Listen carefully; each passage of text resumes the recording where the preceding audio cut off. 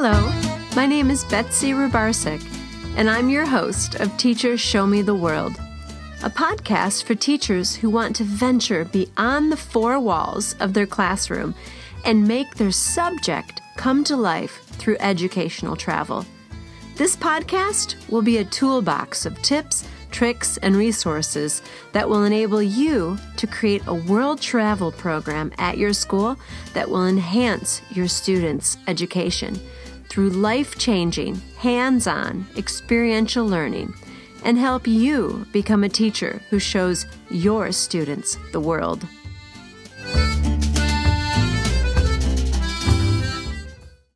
Hello, friends. Welcome to another episode of Teachers Show Me the World. I'm really excited about this particular episode because I really feel as though this topic is a pain point for a lot of us teachers who lead our students abroad. And I don't know about you, but the idea of fundraising has never been fun. It just seems like more work being put onto us. Already, leading these trips is so demanding. There's so many moving pieces. And to add yet another component of fundraising can just be really overwhelming. So with that in mind, I realized that this would be a perfect episode for me to bring in an expert. This fall, I actually attended a large multi-state teacher conference called the CEA in Indiana, in South Bend, Indiana. And I actually attended a particular conference that highlighted the idea of leading trips with your students. And one of these keynote speakers at this presentation was a woman by the name of Sarah Johnson. And what she said about fundraising stuck with me. I've been the sort of person that I have avoided fundraising. In fact, for me personally, my students have always had to just go ahead and get jobs, or the parents have to pay for it. However, during this presentation, listening to Sarah, she actually made fundraising sound fun, and it was really inspirational. So I hope this episode inspires you. I hope it gives you ideas to be able to perhaps implement at your school. And instead of avoiding fundraising like I have over the years, perhaps embracing it for the first time and actually seeing this whole opportunity as being something that can bring your group together. So I'm excited about this episode for you to hear what Sarah has to say. So without much further ado, let's begin. Well, hi, Sarah. How are you today? Good. How are you, Betsy? Good. I am so thankful that you were able to make it. I know that you and I are both having to brave the winter apocalyptic weather of 2024. So thank you for taking time to do this. No problem. It makes those trips abroad all worth it. Oh, I tell you, I don't know about you, but I've really been dreaming about all of the fantastic warm places that I've been to. And I still wonder why I'm here in Michigan. I ask myself that all the time. I know. Well, I just wanted to go ahead and get into things with you. And I'm just so impressed by your knowledge when it comes to fundraising. And I know that you are just an incredible resource on this topic. And I was hoping that you could maybe share a little background about yourself of what you do, where you what you teach. And so why don't you tell us a little bit about yourself and how you got into this world of becoming a fundraising guru? Well, guru might be a strong word, but yeah. I work at Indiana Christian High School, which is in Dyer, Indiana, near Chicago. I have been at Indiana for 17 years. I English teach sometimes. That's not true. I English teach every day, just 2 periods of upperclassmen, and then I am the missions director. So that has a couple of different roles in it, but my favorite role is to take on our mission trips. We do mission trips at spring break and during the summer break. So that's kind of what my background is and where I do it. So I'm in a suburb of Chicago, and I help Indiana Christian students go on mission trips. So you mentioned that you've been doing it for 17 years. Did you actually walk into that role? It was already functioning, or is this something that has kind of been your baby and you instituted it? It's a little bit my baby. I went on my first mission trip with Ileana about 13 or 14 years ago. I don't remember exactly.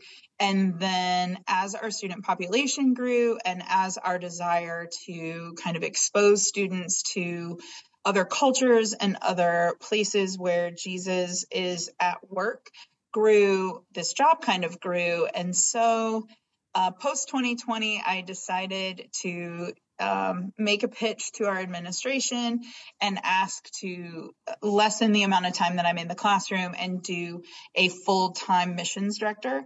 Another part of my job is we have community service hours here at Ileana that students can do to earn an exam exemption. So that's another part of the job that I manage. And as that grew and the mission trips grew and we knew we wanted to do more of them, it became more of a part-time job. And so I needed to kind of split my focus between that and teaching. Oh, wow. That's So amazing. I've been in this role as missions director for 5 years, I think, maybe 4. Wow. So this is something that you totally created and evolved into from what you originally started. That is incredible. Because when I met you at that conference and I heard that you said that that's the title of your role, it's not a very common role. Not a lot of schools actually are willing to put the funding to do that. So were you met with some resistance initially? Not from the administration at all. We definitely have an administration here at Ileana. My principal, Peter Boonstra, is super supportive of the missions that we do and mission work. He is my most reliable chaperone on these trips. He started many of the mission trips that we do here, and certainly chaperones anything that I ask him to chaperone, which is lovely. And then our head of school, Lance Davids, is definitely a fan of people like, okay, find a need in this school that we need, and then pitch me how you can fill it. They were both very supportive when I asked for this kind of job description change and, got it passed through the board, which I think is an incredible statement about our community and the value that it has on missions as well. Yeah, that really is incredible. And I hate to say it, but so many of us who lead these trips, we are always met with resistance quite often. And so I know that it's not uncommon for a lot of teachers to have to totally do this on their own time. So for you to be able to have an actual position that speaks volumes about your administration, I have a whole lot of respect for them. Wow, that's incredible. Me too. And this community, like the board had to pass it, and that is made up of community members. So I think I just am in the right place at the right time.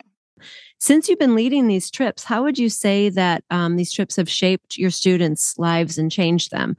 Because anytime you have students go abroad, that inevitably is going to change them. But this is like a heart issue.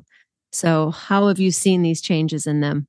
I guess for me, the biggest change I see is just, there are two. One, the respect and understanding of cultures outside of Northwest Indiana. I didn't grow up in Northwest Indiana. I grew up in Iowa, but very similar communities. And I can see it in the people that I grew up with or the students that I've taught here. There's just kind of that safety of the comfort zone. And so I know this area and these are the people I know, and these are the things I know, and I want to stay where I'm comfortable. I love taking students on trips like this, even if they aren't international. Like we do national trips as well. Trying to find them different places in the United States or different places globally where they can be exposed to a culture that is different. And then what comes out of that exposure is ultimately respect for, right? Like when you're with the people for an extended period of time, when you're, in the cities, when you're interacting with the people, when you're eating the food, when you're listening to the music, when you're, beginning to hear that language that is different from your own, or watching them interact with their friends in a way that is different than the way that we interact with our friends, you begin to respect and understand that there is an importance in knowing cultures outside of your own. The second thing I love is that they get to see that God is bigger than Northwest Indiana. or even, I know that you're in Grand Rapids, bigger than Michigan, right? Like, Yeah. God is in Uganda. God is in Swaziland. God is in the Philippines. He's in Ireland. He's in the Dominican Republic. He's in all these places that we go or want to take kids to, and he's doing good work there too.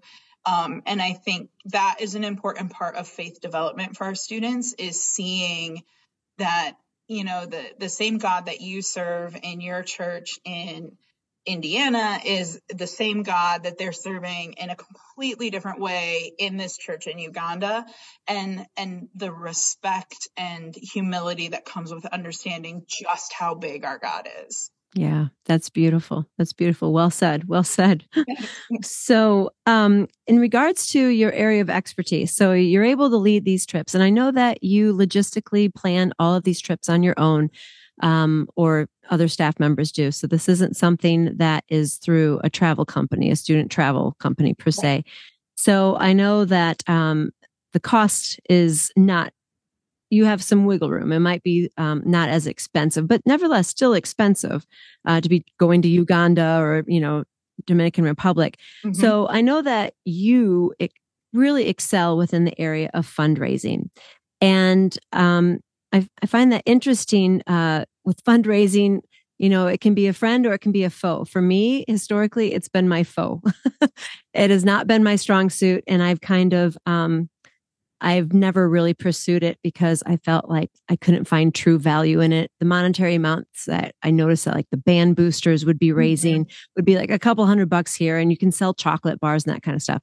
So I just kind of defaulted to having my older kids, my high schoolers, just go ahead and get a job. I'd recruit them far enough in advance so they'd have a year and a half to be able to get a job and save and pay for it on their own. And that's just been my story, and it's worked.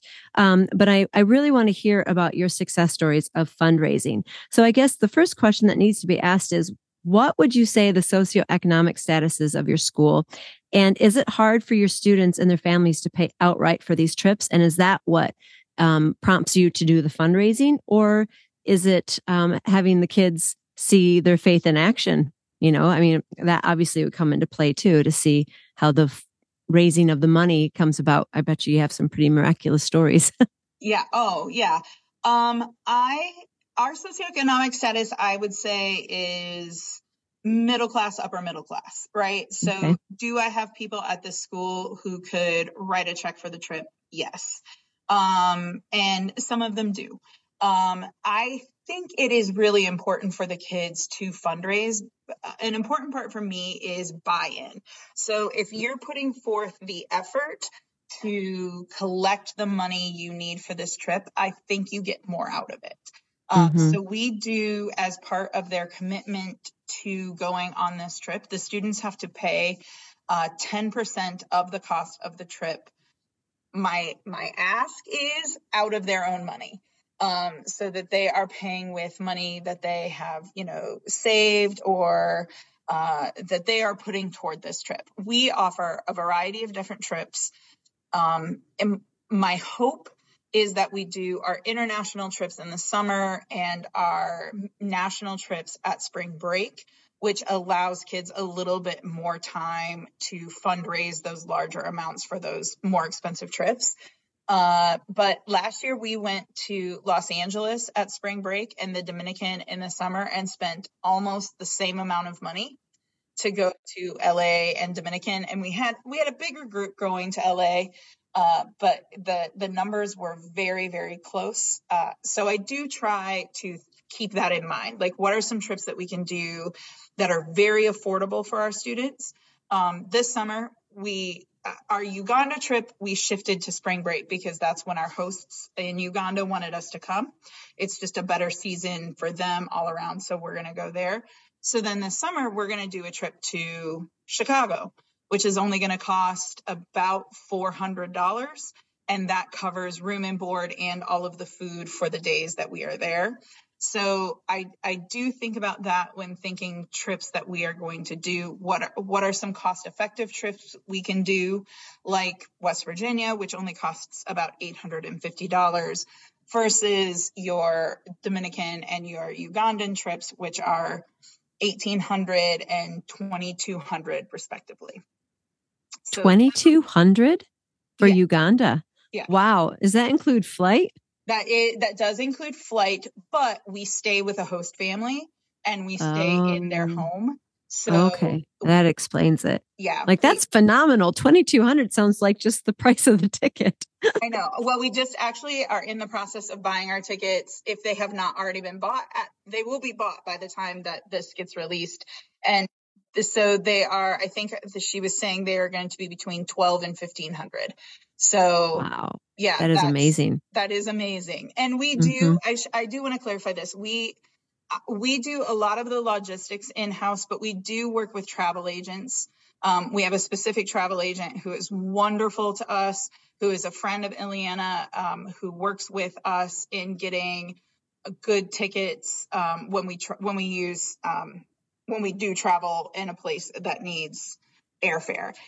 She just has a great reputation with airlines and loves us and does us a real solid. That is not anything I know anything about. So definitely our travel agent helps us out with that.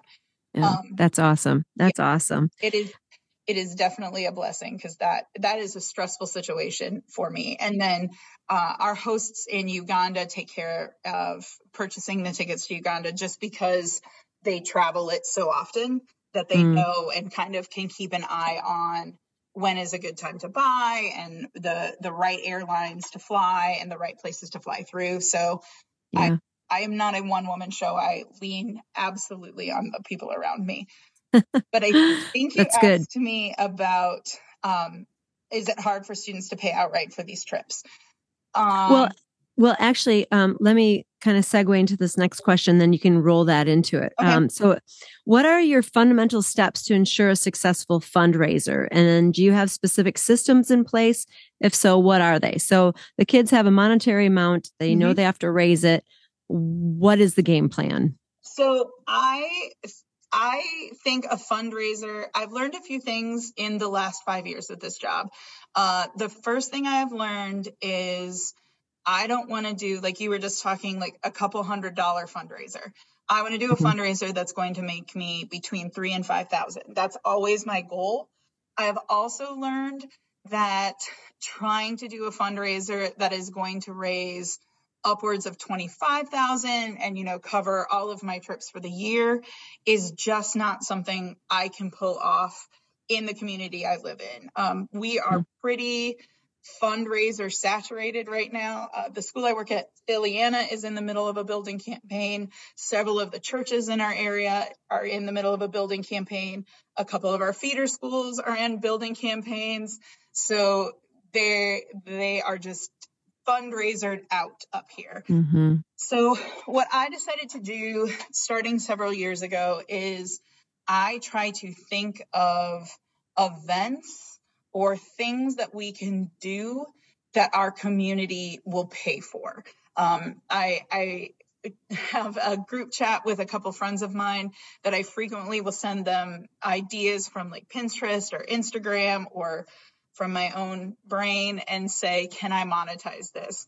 And so that's sort of what I think about. Like we don't do like chocolate sales, although I have been toying with an idea about like a coffee and chocolate sale at Valentine's Day, but I haven't pulled the trigger on that yet. My two most successful fundraisers that we do at Ileana are a dodgeball tournament, which I love it. Yeah. And this is the other thing. I believe in low risk, high reward fundraisers. So I don't want to spend a lot of money to make a lot of money. So the dodgeball tournament, I use the dodgeballs that we have here at PE. We encourage our students to sign up in teams. We charge those teams an entrance fee. Like how much? We charge $30 a team, which is $5 a kid. So there's $5. They're $5 in. They win a T-shirt. In 2020, when we pulled off this tournament in the midst of COVID, that was a lot of fun. We had to submit a plan to the state. I did buy a 6-foot tall trophy, so the winning team does now get their name on a plaque on the trophy. So that kind of, that is, the team this year that won, our tournament is in November, came rushing up and they're like, do you have the plaque on yet? Yeah, yes, I do. Oh, how funny. So it's really cute. But again, it's because I have buy-in from the students, right? And it is a wild event. It is loud and a little chaotic. It is based in competition, which our kids love. We have 2 different competitions, best dressed competition, and then obviously the winner of the dodgeball tournament. And so we make the bulk of our money. It's at the gate. So we charge $5 for students to get in. So if you're on a team or you're not on a team, you're paying the same amount of money, $5, and then $10 for adults. I did up the adult price this year because I knew we were going to Uganda. So Smart. That is also the night where we announce our trips. Where we're going to go is at the dodgeball tournament. So that does.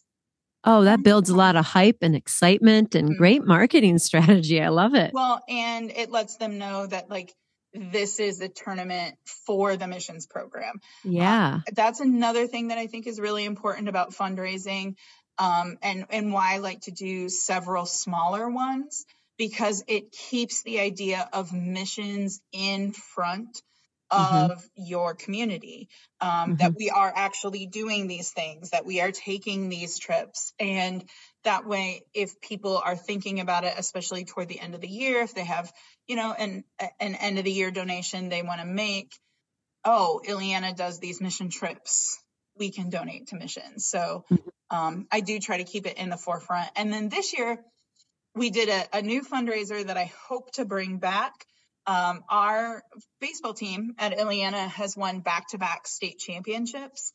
So, congratulations. Yeah, that's incredible. And the coaching staff is so wonderful, and the boys on the team are great.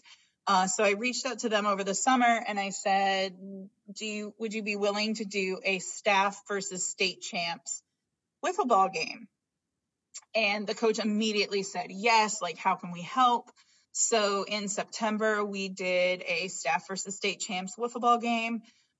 We charged admission, but then this is the way you kind of level up your fundraising. We also a friend of mine had this brilliant idea of doing what we ended up titling a menu of mischief, where the audience could give donations that would affect the play of the game. So you could spend $40 and you could bat, or you could spend $100 and make any hit a home run. So, oh my goodness, that's so smart. Who did you say came up with this idea? A friend of mine did. Her name is Mary. I love it. It's like throwing a wild card into the mix. Absolutely. And it was a hoot. Like, we had the one that made me a little nervous was dizzy bat or dizzy pitch. So they could make the pitcher spin or the batter spin. So it was great. And we were able, like, several of the boys who played in the wiffle ball game had been on mission trips before. So it was neat to kind of have them, they had graduated, so they came back and they're like, well, of course we played, we see the value of these trips too. So that's kind of cool when you have them come back. But all of that to say, I think the most important thing is you have to figure out what your community is willing to pay for, and then figure out ways to do things that is going to get your community involved. Like, you just, and make it fun. I'm going to buy a chocolate bar from the whatever organization is selling chocolates. Like, our juniors sell oranges and grapefruits, and that's a huge sale for them for their I think they raise money for prom with that. I don't actually know. I just know that I buy oranges and grapefruit. But you do need to find those things that your community is willing to pay for, or that is willing to engage, or that they're willing to engage with. For us, it's anything sporty and anything competitive. A competition. Yep. So, how much would you say between those two, roughly? What did you make? I think we made, I want to say we made $5,000 at both of them. No somewhere way. around there. That is incredible. That is absolutely incredible. And certainly when people come in, they are not paying just the $10 like entrance fee. We absolutely have generous people in our community who are throwing larger checks in as their donation to missions. We also, right before we will leave on our trips, we do a dinner. We have a wonderful family in our community who makes the best pulled pork in the business.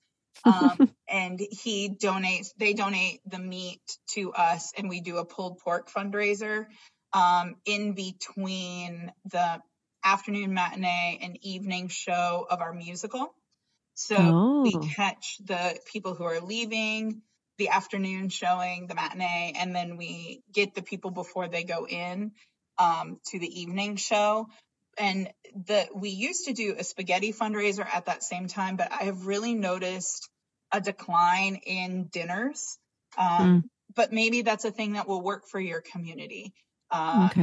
You just have to find what works with your community. What I like about the pulled pork dinner that we do is it does a service to our community as well. We're able to feed the people involved with the production, the cast, and all of the adults that are part of it, which is a lovely ministry for us, right? Like, they give us a free will donation and we're able to feed them so they don't have to worry about leaving in that short little window they have.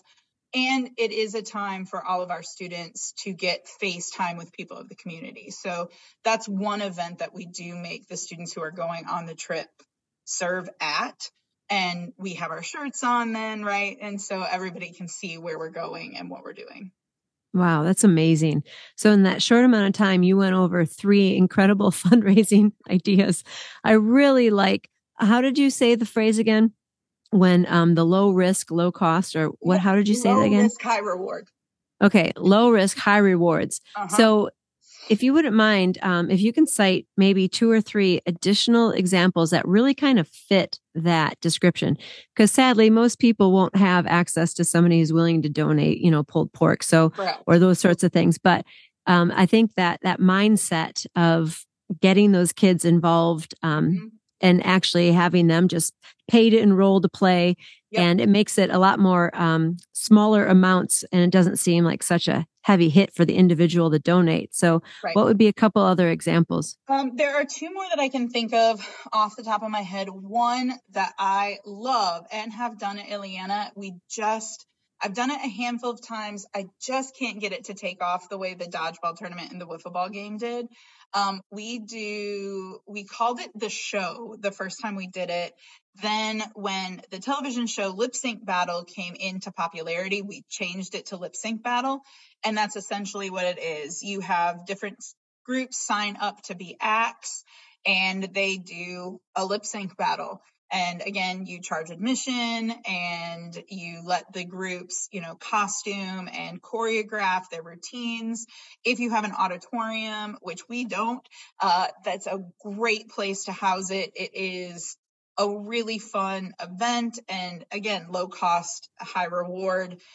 You're not paying for anything. The only thing that I would caution you if you do that is make sure you pre-select the songs and that you watch the acts beforehand just to make sure that you know what is about to happen on your stage. Oh no, did you have something bad happen? Oh no. I've worked good. Far too long to let them get up on stage and play any song they pick. Yeah. So, but we have done that maybe 5 or 6 times in my 17 years here at Ileana, and every year it is a hoot.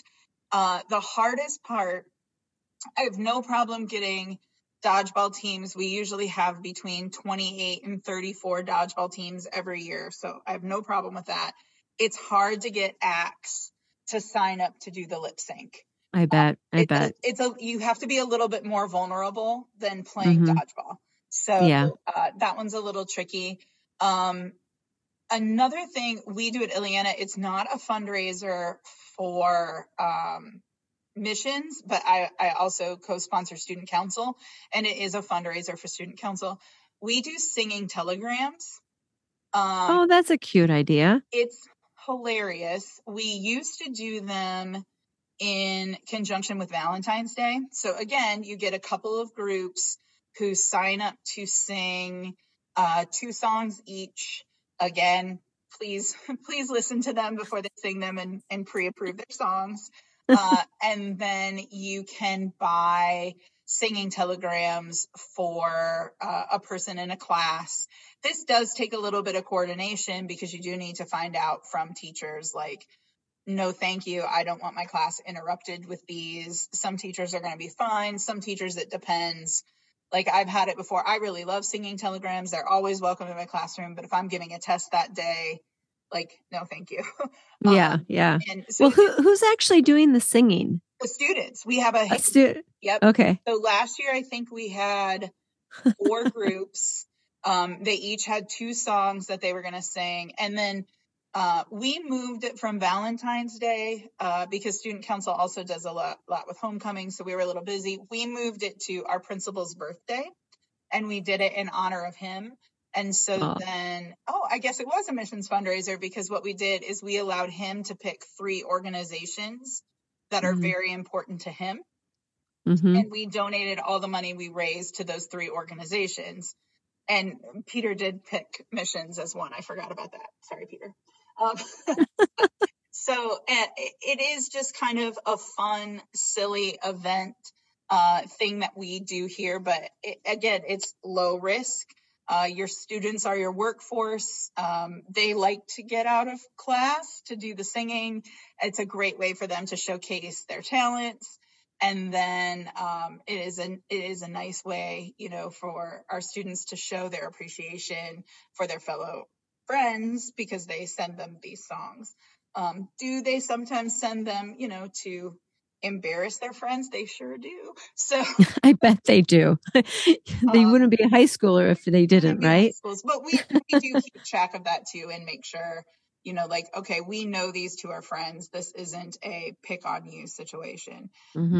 Yeah. When we do it at Valentine's Day, it's typically love songs. The nice part of moving it to Peter's birthday, which is in April, is we focused more on songs that deal with friendship than love, which was kind of nice. So yeah, you got to open that up a little bit. And then, so find a holiday, find a thing that your school is really kind of wild about. If Valentine's Day is big at your school, do something like selling candy and carnations, or candy and roses. Just find little things that you can do. My other advice is, if you don't meet your goal the first year, don't quit. I have found that it usually takes about 3 years for something to take off and become a tradition. So, like our first dodgeball tournament, we had 11 teams. We were kind of always in the teens for the next few years. And then year 4, it kind of exploded and became what it is now. So I think that is the key. Don't give up after just 1 year. Make sure, unless it like super flops, then cut ties with it and pretend you never did it. But yeah, that's good advice, because it would be easy to just give up and think, oh, this one didn't work. But you're right. It becomes an institution. It becomes a tradition that kids do end up looking forward to. So it takes its, don't give up, right? And if it flops, if you're working in a high school and you still love the idea, wait 3 years and try it again, because you'll have a whole new crop of students and they won't remember that it flopped, right? Like that's true. Sometimes it is about like the students you have in your building. And like we were able to bring singing telegrams back last year because we knew we had the right student body who was going to do it. So you have to kind of know your audience and the people you're working with as well, and know when it's time to bring something back. Yeah. I feel like you've shared so much of the secret of your success of doing fundraising at your school, but is there any other little tidbit that you might want to add that you would say that this is really what always I consistently do each and every year that brings about success? Yes, there are two other things that we do that have the students raise money for their trips. One I am in the middle of right now is we have students write letters. It used to be in the past that we had them send out the letters themselves and then collect the money and turn it in. Last year, I started sending out the letters for them just so I could ensure that the letters actually got sent out. So we have them write a fundraising letter. I have a fundraising letter template. If anybody ever wants to borrow it, just send me an email and I will send you the template. That just the students write this letter and then give me between 10 and 20 addresses, either email or paper addresses, and we send out those letters. That is a very important thing that we have students do, and it's a great way for students to alert their families about the trips they're going on, because I think that is, we've talked a lot about fundraising, which is definitely something I am passionate about, but those letters ensure that our trips are covered and coded in prayer, and that is the protection and everything we need to make sure these trips go in the way that honors and glorifies God. And I think that is something that we can't talk little about. That is something that's super important. The other thing we ask students to do is talk to their churches. Last year, I had a student who goes to my church, who her mom and I are friends, and we colluded to sign her up for a mission trip and then told her she was going on one. That went over well. Surprise! Surprise! But no, she's lovely, and she is returning to West Virginia again this year. So I knew it was right. Please don't do that to every student. You have to kind of know the kid you're working with. But anyway, she is very reserved and likes to be in the background a little bit. So when I told her, we need to ask our church for money, you need to get in front of the church, she was like, no, thank you. And I said, yes, please. So I got up there with her and we asked. And by the time we left church that day, her trip was paid for. Wow, that's amazing. And I go to an itty bitty church with itty bitty small congregation. There's nothing mega about the church I go to except their commitment to missions and service. So get in front of your churches and get in front of your families and tell them, because people want to donate to these things. I want to know what you're doing. As a sister and an aunt, I care about what my family is doing. And if you're doing something and I can help you out financially, I'm absolutely going to do it. And some of these trips are paid for by, $1,020 checks. And that's the way we cover, some of these bigger trips. It's not about, you need that one $20,000 donation. No, you need $1,020 checks. So you were talking about essentially what you're doing with your missions trips, and when you send out the letters, essentially the kids are doing, mass crowdfunding, right? By sending out the letters. Mm-hmm. And that's always kind of difficult to, allocate who gets what money, et cetera. So it's kind of nice to just kind of blanket all of those funds over each one of the kids. How is that an advantage doing it that way than and having the school the donor write the school the check versus writing the check to the individual? Well, this is what we learned in 2020. So when the world shut down because of COVID, we had trips planned. In fact, we were scheduled to leave that next week. But because that money had come in through the school and to the school, we were not able to refund any of it because it's a tax donation. And I spent a lot of time on the phone with lawyers, as did Peter, learning that. So we have since added a paragraph to our fundraising letter template that makes that abundantly clear, that your donation is tax deductible. So because you're donating it to Ileana on Missions, if you donate it to a human person, like if they were to write the check just to me, it's not necessarily tax deductible from what I understand. But if they do to Ileana, it is, but that also makes it not refundable. So it is really important that you include that verbiage in any letter you send out, that, this is tax deductible, but non-refundable. One thing that I am unsure of, because I work in a Christian school or a religious school, I am not sure how the tax deductible donation would work if you are in a public school program. And I'm not entirely sure how it would work if you were donating to a trip that wasn't service-based. If it was just a educational trip, or a trip to experience a culture that wasn't necessarily linked to a mission or service. So if I were thinking about starting this program, I would make sure that you talk to somebody who would know the answer to that question. Talk to an accountant or talk to someone in your school who does fundraising, and they should be able to help you with that in a way that I can't, because I don't know how it works at schools that aren't religious. Yeah, that's good advice, good solid advice. You never know, you don't want to step on anyone's legal toes. Right. And you don't want to tell somebody something is tax deductible when it is not. No. That feels like a fight you don't want to have. Exactly.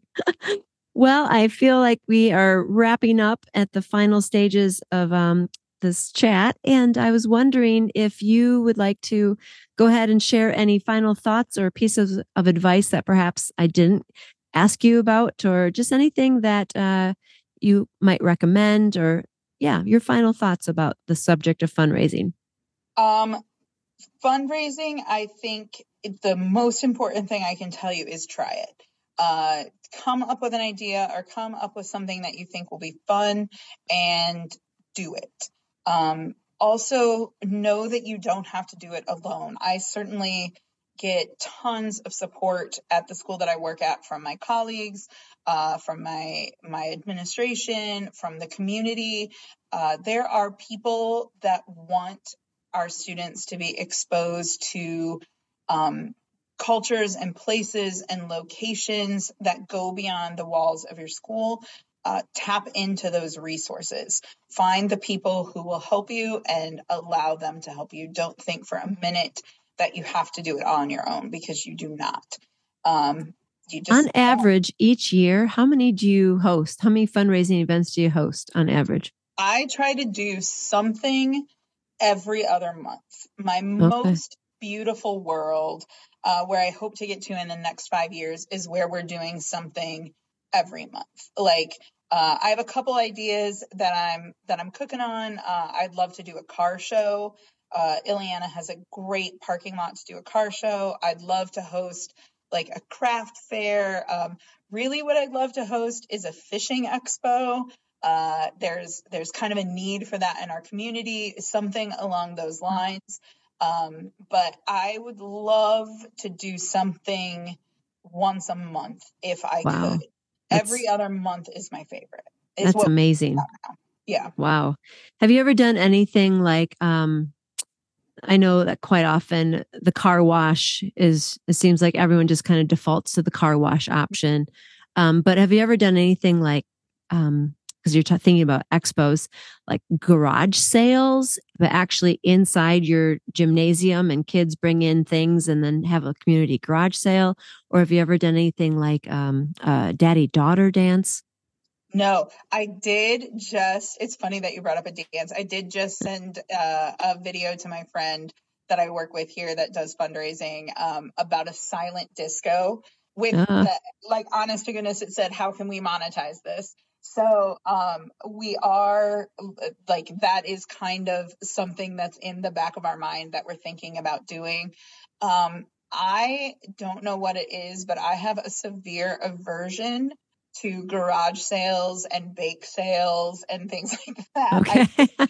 I think there's so much work, and I think they're one of those things that's like high risk, low reward, and I am a low risk, high reward kind of girl. That's smart. That's smart. Yep. Like a garage sale? No, thank you. Like, I wouldn't even do that with my own stuff. So, and we also, our school is supported by our feeder schools are supported by 3 different thrift stores. So I would hate to do something. I'd rather our people donate their money to their thrift stores or donate their items to the thrift store than to us. Like I try to find those little places where we, like you said earlier, where we aren't stepping on anybody's toes. And our music department does car washes. So no, I haven't touched those, but that would be another kind of low risk, high reward situation. Yeah. Well, Sarah, I just want to thank you so much. You have just been such a joy to talk to. And you're actually, I'll be quite honest with you, you're inspirational with what you're doing. So even though I started this whole podcast saying that I don't like fundraising, I'm actually been inspired to potentially tackle something like that. I really like your ideas. I like your little mantra that you keep saying, low risk, high rewards.